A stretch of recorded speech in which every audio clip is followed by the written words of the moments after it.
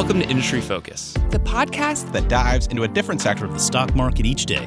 I'm your host, Emily Flippen. I'm Jason Moser. I'm Nick Seipel. I'm Dylan Lewis. And today we're talking financials. Today we're talking consumer goods. Wildcard Wednesday. And we're talking energy. And today we're talking tech. Let's dive in. It's Monday, August 17th. I'm your host, Jason Moser. And on this week's financial show, we're picking up where we left off last week with the Berkshire Hathaway conversation, except this week we're going to dig into the company's most recently filed 13F to take a closer look at some of the investing moves they've been making over there on Farnam Street. Back from a well-deserved rest, it's CFP, certified and fully prepared.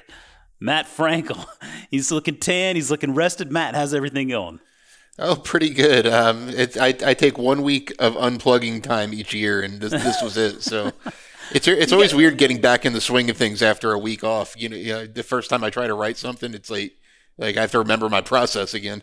I'm right there with you. It is. Yeah, this is a creative job in many ways, and when you unplug fully, you realize you sort of. You leave that creative instinct behind, and that's one of those things it needs ongoing practice. It needs constant attention. And otherwise, you do spend a week just trying to get your head back in order. But regardless, you need to be taking more than 1 week a year away, man. Get a little bit more time out there while you can, because that time flies. There's no doubt about it. And all of a sudden, your kids are ready to go to college, and you're wondering where it all went. Yeah, we definitely go away a little more often, but usually I have like kind of a working vacation. Like I'll get some stuff done while they're asleep. But this time I don't even bring my laptop when we go to the beach. So, that's tip of the cap to you there, man. That's a difficult thing to do these days. Is to completely unplug. I don't even know that I've done that in ages. I mean, it does seem like regardless, the work always follows, and there's always a way to be connected, and I don't think that's going to change anytime soon. But hey, listen, I need to mimic your willpower there, man. That'd be a good idea. Well, we want to jump in this week to the story this week. Really, it's going to be a fun discussion, I think, because Berkshire Hathaway is such an interesting point of discussion for so many reasons.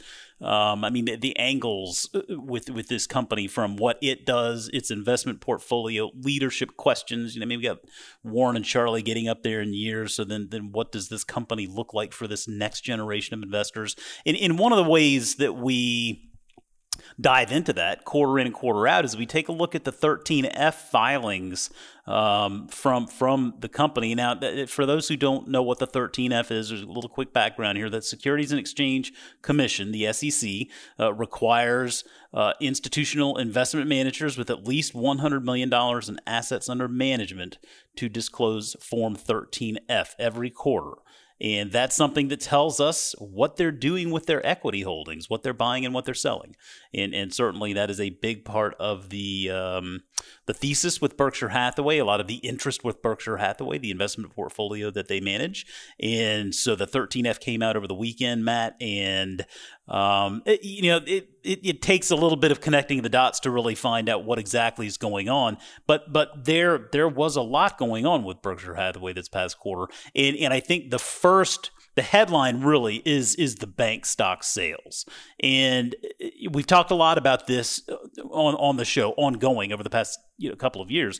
But this is an interesting sort of change in what maybe we're seeing as Berkshire Hathaway's preferred bank or favorite bank, because for the longest time it was Wells Fargo. It does feel like they're shifting away from Wells Fargo and toward another very familiar big bank. Don't you think, Matt?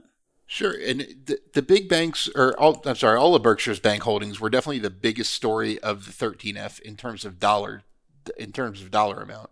I think it was the second most surprising move, which we'll get to in a minute. But the Wells Fargo is the big story here. For the longest time, Berkshire Hathaway owned almost 10% of Wells Fargo. They kept the stake just under 10% for regulatory reasons, sold just enough so that the stake would stay under that 10% mark. Now we're seeing that that's not the case. Berkshire sold more than a quarter of its Wells Fargo holdings and now owns about a little less than 6% of the bank. Really trimmed down the the holdings of Wells Fargo. Wells Fargo is now Berkshire's third biggest financial stock, behind Bank of America and American Express. So it went from number one to number three in pretty short order.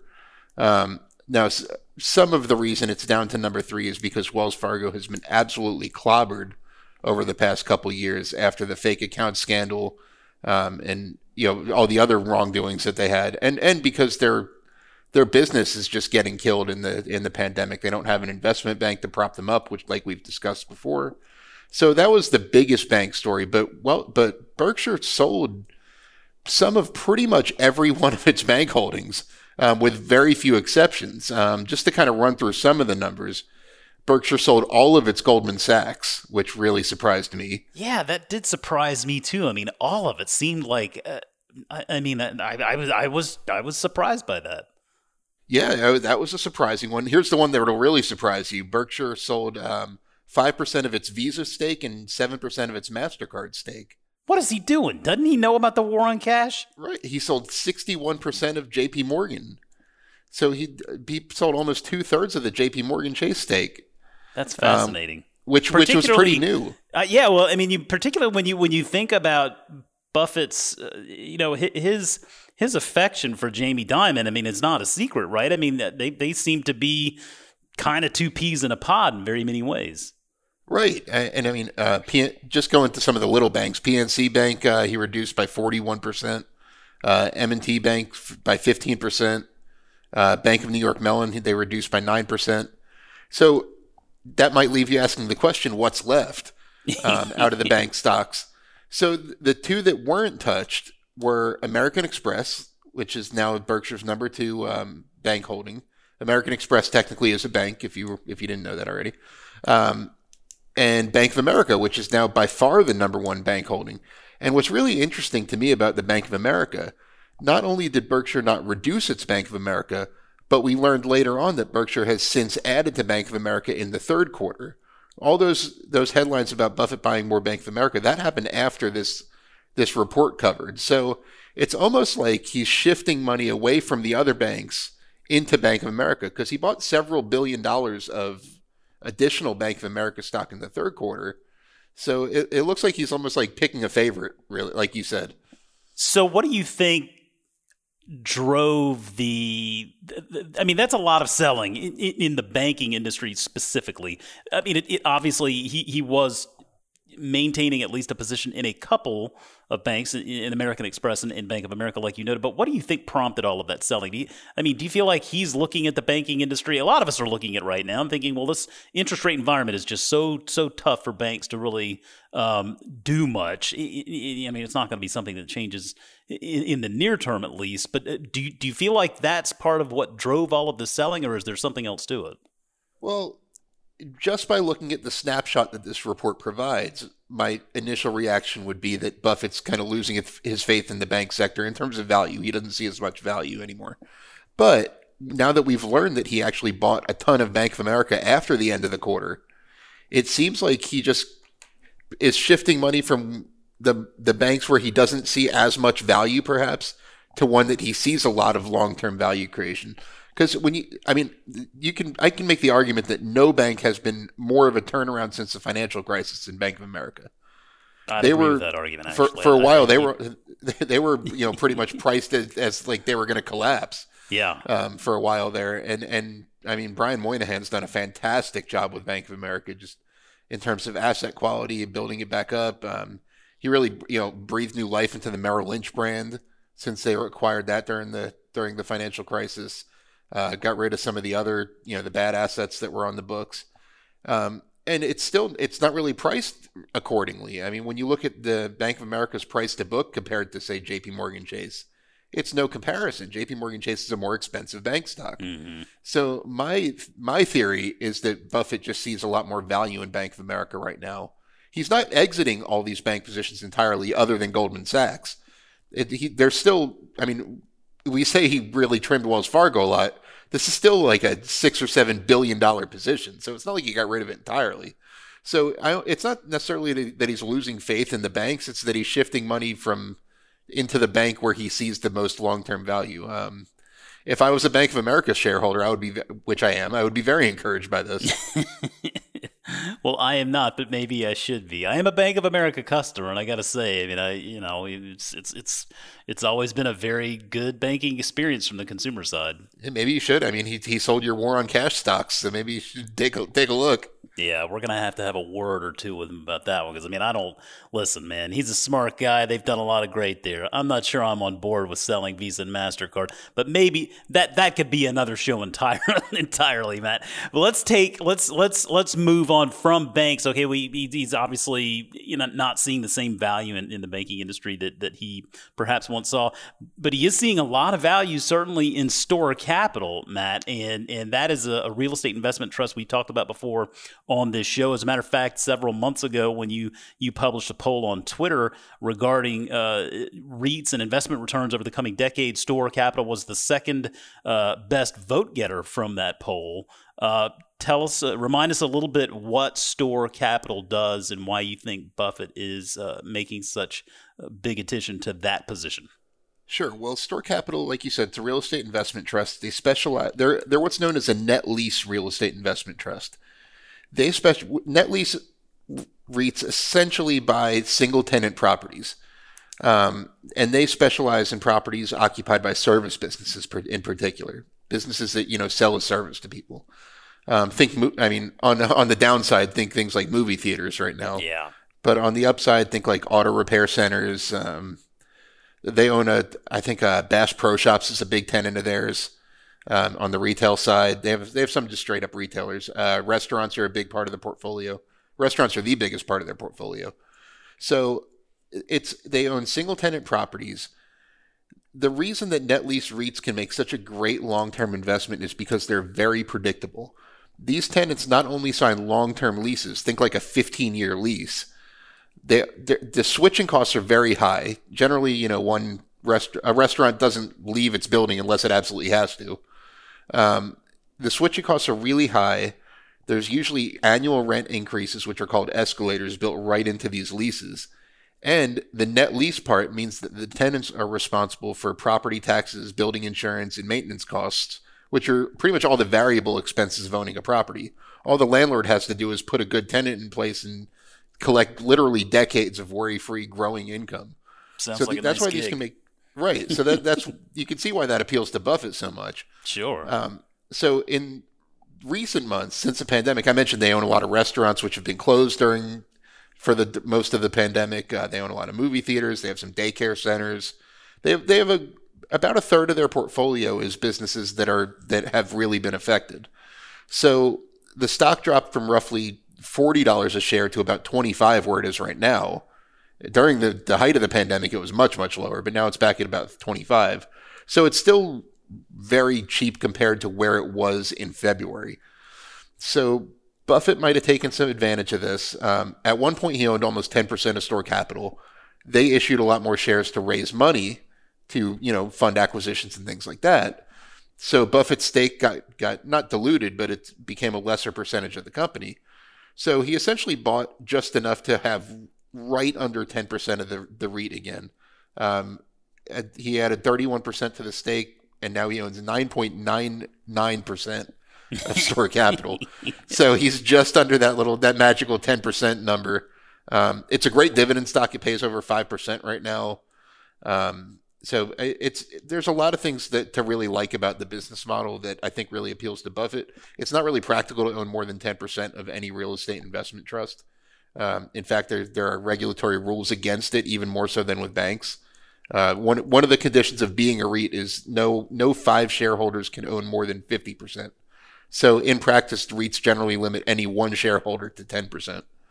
I love Store Capital. I'm a shareholder of that one. So Buffett's buying some of the stocks in my portfolio. It looks like. You got to feel good about that. I certainly see. I see the logic sort of in that Store Capital thesis, though. A situation where a lot of those businesses are depressed right now, you can see at least the event on the horizon that could turn that around, right? As things reopen, as we get back to a little bit more of normalcy. Granted, I don't know that we'll ever fully be back to normal. I mean, I think normal is going to be somewhat new in many cases, but regardless, I mean, you can see the catalyst there to turn that business around. So yeah, I mean, it sounds like maybe he's buying something on the cheap and can afford to be patient. For sure. I mean, the movie theaters aside, movie theaters are the one part that really worry me at this point. In most of the country, movie theaters are still closed. I think some AMC theaters are starting to reopen, but not that many. But as far as like the restaurants and daycare centers and things like that, like I mentioned, these are businesses that sign leases that are over a decade long. So Store Capital has these businesses committed to paying rent for years and years. As long as they survive the pandemic, they'll be just fine. And Store Capital really has one of the competitive advantages that drew Buffett to the stock in the first place. Store Capital requires their tenants to provide property-level financial statements, meaning that Store Capital knows exactly how profitable each location is that its tenants lease. So it helps it really be proactive when it comes to, does this tenant need a rent adjustment? Can they afford to keep paying rent? Do we need to defer some of it? Should we start looking for a new tenant? Things to that effect. So it has kind of a unique insight into what could happen before it does happen because of these property level financials that it requires. Someone just asked what's the symbol for Store Capital, and that is STOR. I should mention that. Yeah, absolutely. But so there's definitely turnaround potential. I don't think most of Store's restaurants are going to close. I don't think the daycare centers are going to close. These are businesses that provide things people need. The reality is most Americans don't want to cook at home for seven dinners a week, and most Americans don't. They need daycare. I mean, if I didn't have daycare, I wouldn't be talking to you at this moment. So it's most of their businesses provide services people need. They provide services that are usually recession resistant. Daycare centers do well in recessions normally. This just happens to be a recession that closed down daycare centers for the most part. Family entertainment centers tend to do pretty well in recessions relatively, just because people still need to get out, people still need to be entertained. I mean, there's a reason these businesses survived the 08-09 recession. So I like Store Capital long term, especially at the current valuation. Well, that makes sense to me.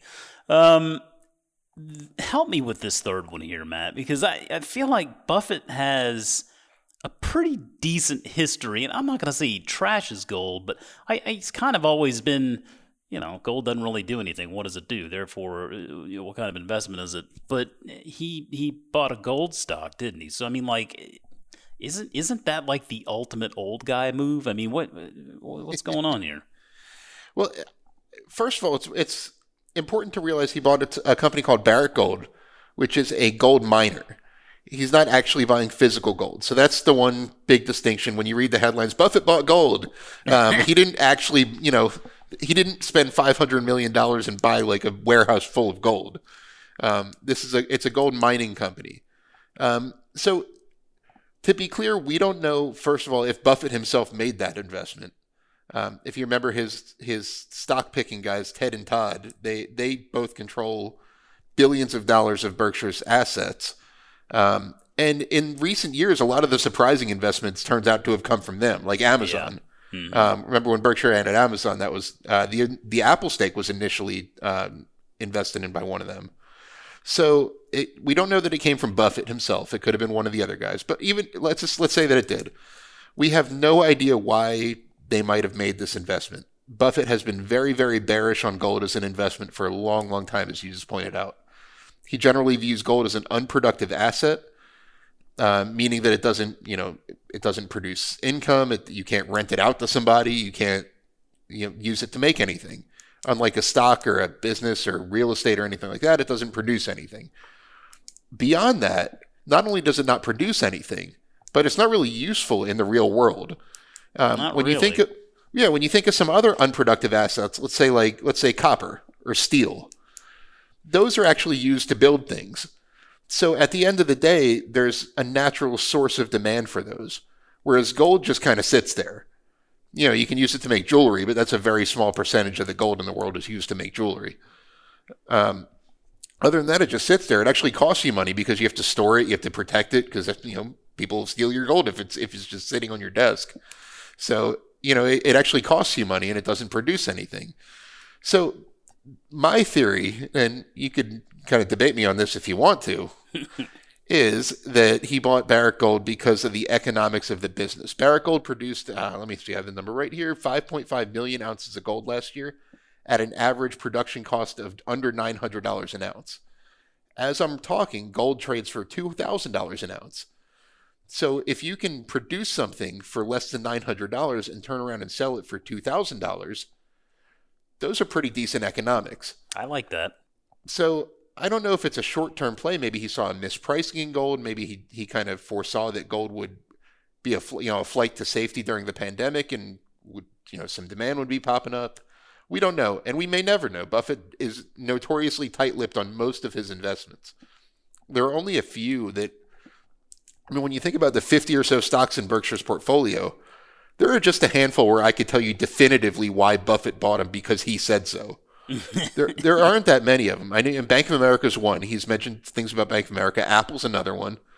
But there really, other than the big ones, there really aren't a bunch that he comments on specifically.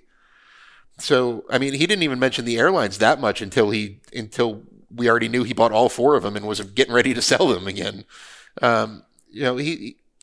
So we may never know why he bought it. It does seem like a pivot at first, but when you realize he didn't buy gold, he bought a business.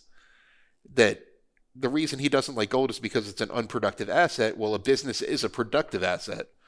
So this isn't as un-Buffett of an investment as it may appear to be, but it's definitely the most surprising one on the 13F.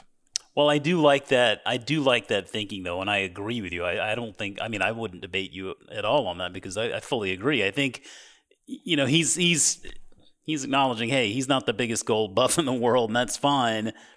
Plenty of people out there love it.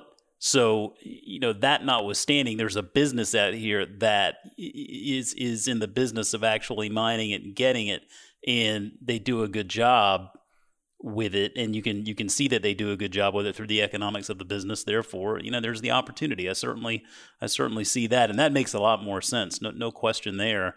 What other notable moves beyond the MasterCard and Visa sales? Anything else stand out to you for the quarter? Well, this was a pretty active quarter for Buffett. Overall, he was a net seller of stocks. That's the first thing that's worth noting. We mentioned all the bank sales. In addition, during this quarter, he sold all the airline stakes, which we already knew about, but that was reflected on this report. He sold all of his Occidental Petroleum stock, which he never really bought. He received it as a dividend. If you remember, yeah, that's right. Berkshire invested $10 billion in Occidental, and the company, as a debt investment, he essentially lent them $10 billion. And if they need to, they're allowed to pay their interest payments in stock rather than cash if they're trying to conserve cash, which they are right now.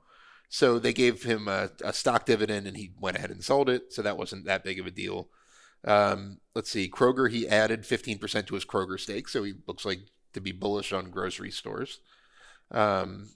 And other than that, there weren't that many big surprises to me.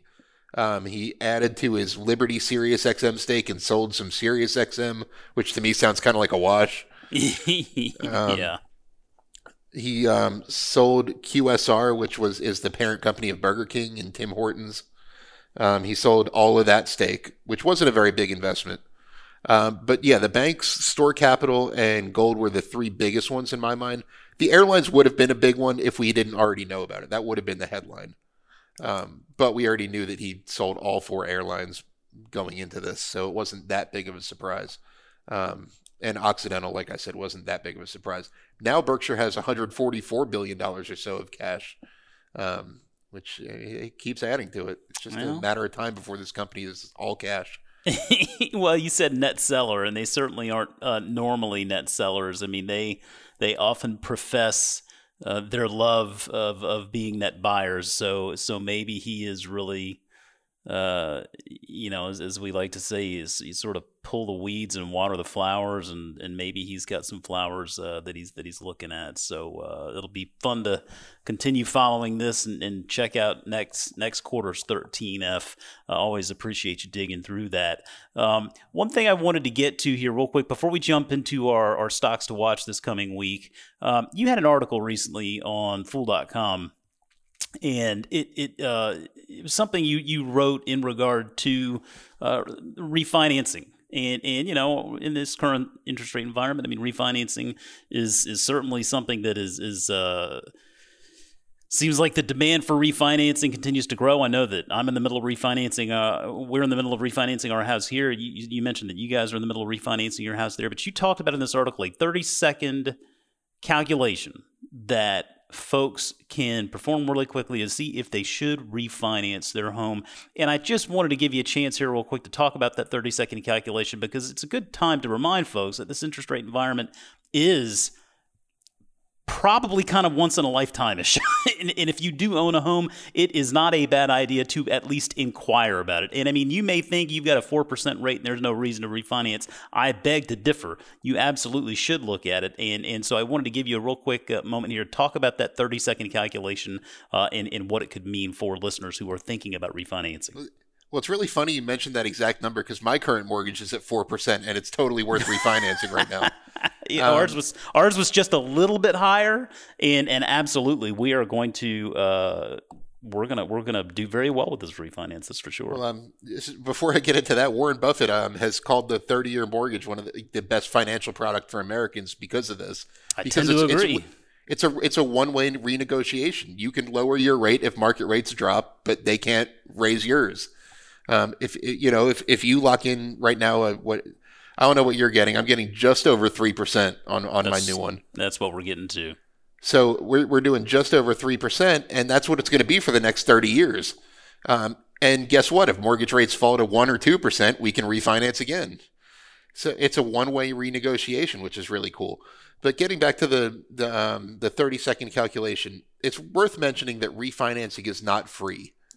I'm sure you have a list of closing costs you're paying for your refinancing. We have the same thing. If you know of a lender that doesn't charge any closing costs for refinancing, send them my way, because I haven't heard of it. But even if your lender doesn't have an origination fee, which a lot don't anymore, especially if you're doing an online mortgage lender, you're still going to have to pay things like a title search fee, an appraisal fee. You have a list of closing costs that's usually, I think in my case, my closing costs are about $3,000. So it's not free to refinance. But the 30-second calculation, and I'll post this along with the podcast, is that essentially you need to make sure that the savings you get from refinancing are going to outweigh the cost of refinancing. Just for example, I mentioned my the cost of refinancing for me is about $3,000. So let's say that I lower my mortgage payment by $100 a month, just to put a nice round number on it. So that means I would need to stay in my house. If I'm in my house 30 months from now, I'll break even. I would have spent $3,000 to refinance. I would have gotten $3,000 in savings on my payment. So after the 30 months, then it becomes true savings. So the calculation is basically talking about, are you going to be in your house long enough to make refinancing worth it? And it walks you through the calculation, taking the difference between your current mortgage payment and your new one, comparing that with the cost of refinancing, which your lender should easily be able to provide. You should get a loan estimate even before you commit to it. So by comparing those two, you can see if it's going to be worth it for you to refinance. And generally speaking, and this is just a good rule of thumb, if you can get an interest rate that's at least 1% less than you're currently paying, like going from a 4% rate to a 3% rate, it's a no-brainer. You almost don't even have to do the calculation at that point, as long as you're going to be in the house for a little while. But if it's, because right now, like I said, my current mortgage is at 4%. The refinancing one's a little over 3%, so it's not quite a 1% gap. It's worth just kind of quickly doing the math, but you might be surprised at how much you save money's cheap right now. It is. And I think another thing that's important to remember too is that with refinancing, in most cases, almost all of the costs involved with that, you can roll into the loan. So you're essentially financing those costs as well. I mean, there might be a couple of straggling costs here and there that you have to pay in cash, but generally speaking, you can roll most of those costs back into the actual loan itself. So you tend to not really have to go to the table with any cash, unless you're pulling cash out for the refinance. But that's just you can't do that when you purchase a home, but when you refinance a home, you can. So it makes that hurdle that much lower. So yeah, I think that's a great way to look at it. That 1% rule of thumb, I agree with. That's what we always used when I was in the lending business. And yeah, I mean, it's just an easy way to make your cash flow situation a little bit better. And I think right now everybody can probably use that. So we'll make sure and tweet that article out there on the Industry Focus feed. So we appreciate you talking us through that, Matt. And before we wrap up here this week, let's get into ones to watch. We got 2 stocks for you guys to keep your eyes on this coming week. Matt, what is your one to watch this week? I am watching Warren Buffett's favorite bank, Bank of America. It's getting a nice little pop today because all the other banks are going down because he sold them. Yeah. But if it stays at the current valuation, I might even add to my position. It's one of my biggest holdings already, and I think Brian Moynihan's done a fantastic job at Bank of America, and have no reason to believe it is not worth a higher premium than it trades for. Yeah, that's a good one. I again, back to the consumer experience, they've really done a great job with it, I think. So I can certainly understand Buffett's affection towards it as well. I am going to be paying attention to Home Depot, not a pure financial stock, of course, but I think it's becoming a very good barometer for what is going on, from an economic perspective here in our country during this trying time. Daily foot traffic to Home Depot store since April has been running at least 35% above last year's numbers, and that's coming from cell phone tracking data. So these companies that can sort of see where cell phones are and where they're going and whatnot. The traffic in Home Depot has been just going crazy, and it's a lot of people have a little bit of free time on their hands, so they're doing some home renovations, painting, building, fixing, and certainly Home Depot is benefiting from that. Stock's having a very good year, and earnings tomorrow morning, Tuesday morning. Be very interested to see how they view the remainder of the year. But Matt, I think that's going to do it for us this week. Glad you got back from your vacation safely. You look well rested. You sound well rested, and really appreciate you digging through that Berkshire 13F for us. Oh, absolutely. Always good to be here. And it should be a little while before I miss another one, but Jason and Dan did a great job. So they said they're willing to do it again if I need them. Well, we'll keep that in our back pocket. That's going to do it for us this week, folks. Remember, you can always reach out to us on Twitter at MF Industry Focus, or you can drop us an email at industryfocus@fool.com. As always, people on the program may have interest in the stocks they talk about, and the Motley Fool may have formal recommendations for or against. So don't buy or sell stocks based solely on what you hear. Thanks to Tim Sparks, as always, for making the magic behind the glass, or, well, the Zoom, really, I guess, for making that magic happen. Thanks, Tim. For Matt Frankel, I'm Jason Moser. Thanks for listening, and we'll see you next week.